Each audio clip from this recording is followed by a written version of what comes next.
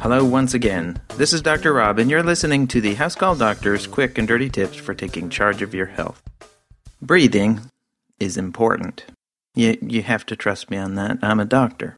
Everyone should practice breathing every day. There are some conditions, however, that make breathing very difficult. And this is serious because without breathing, you'd be dead. That's not good. Trust me on that one. I'm a doctor. The next two podcasts will actually cover a common condition that makes breathing difficult in adults and children. It's called asthma. Asthma is a very common condition affecting 7% of Americans and nearly 300 million people worldwide. Even if you don't have asthma, this is an important disease to understand for several reasons.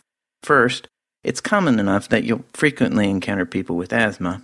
Second, the symptoms are subtle, so sometimes the first sign of disease is a major attack. And third, people can die from major attacks. To understand asthma, however, I've got to first explain breathing. Now, that may sound obvious, but breathing is actually more complicated than you think. There are two main parts of breathing, breathing in and breathing out.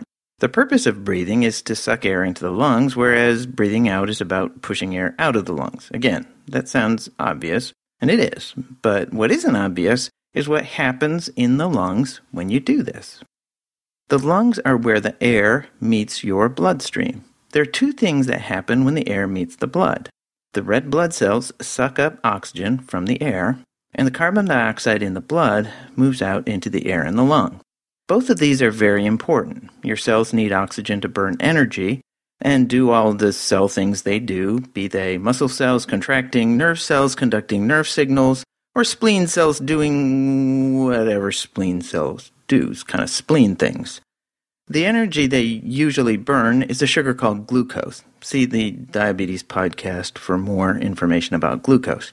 Burning something involves combining that thing with oxygen, a process which releases the energy stored in that substance. That's what happens to wood in the fireplace and gas in the car when they burn.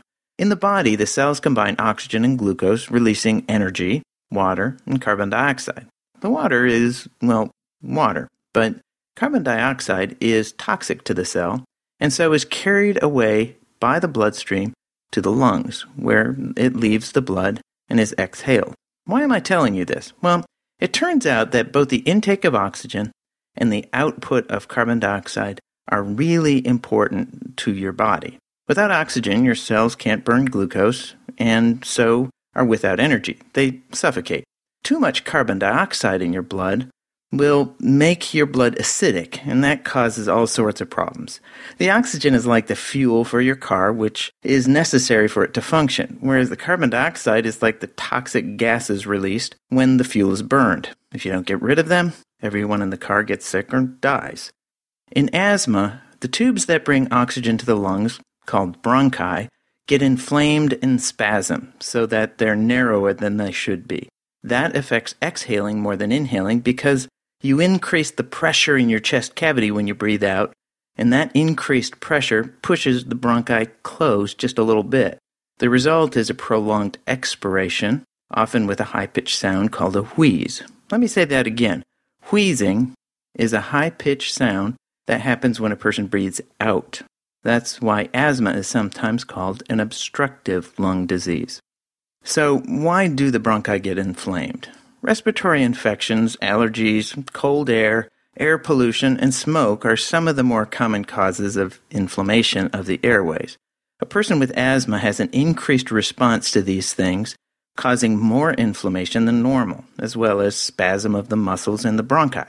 That means what gives most of us a cough will result in wheezing in an asthmatic a lot of times.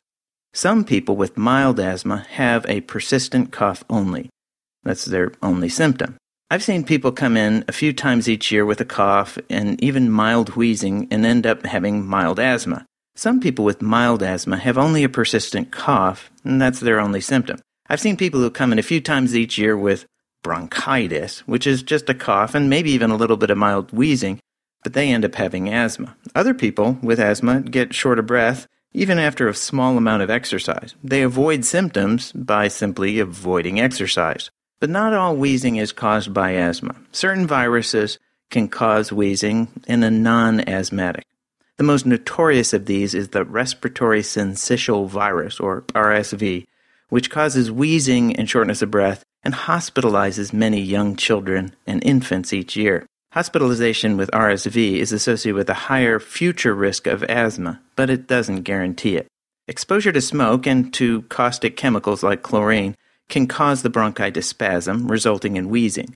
Though this wheeze can be life-threatening, it doesn't represent asthma. Finally, there's a condition known as chronic obstructive pulmonary disease, or COPD, which causes significant wheezing and shortness of breath. COPD, which includes the terrible condition called emphysema, is caused by cigarette smoking, which permanently destroys the lung tissue. And I'll cover that in a future podcast. So, how is asthma diagnosed? Well, sometimes it's easy, but other times it's more subtle.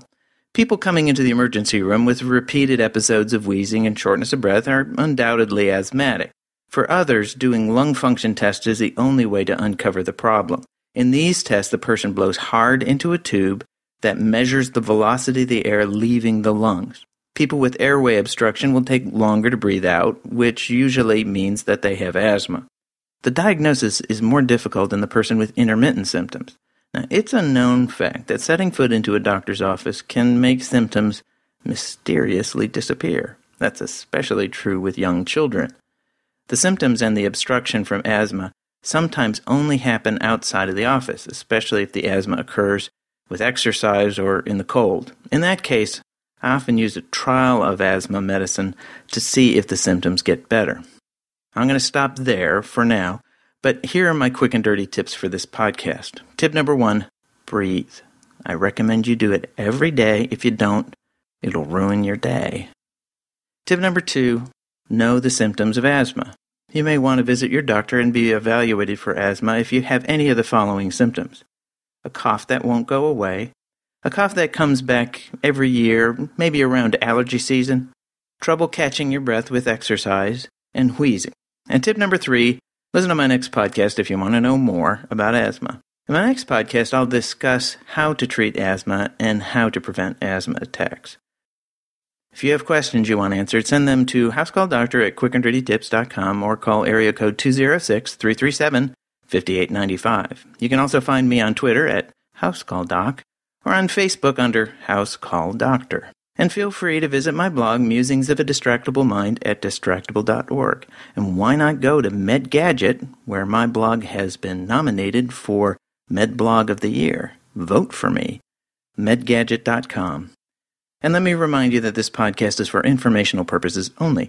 My goal is to add to your medical knowledge and translate some of the weird medical stuff you hear so that when you do go to your doctor, your visits will be more fruitful. I don't intend to replace your doctor. He or she is the one you should always consult about your own medical condition. Catch you next time. Breathe. Stay healthy.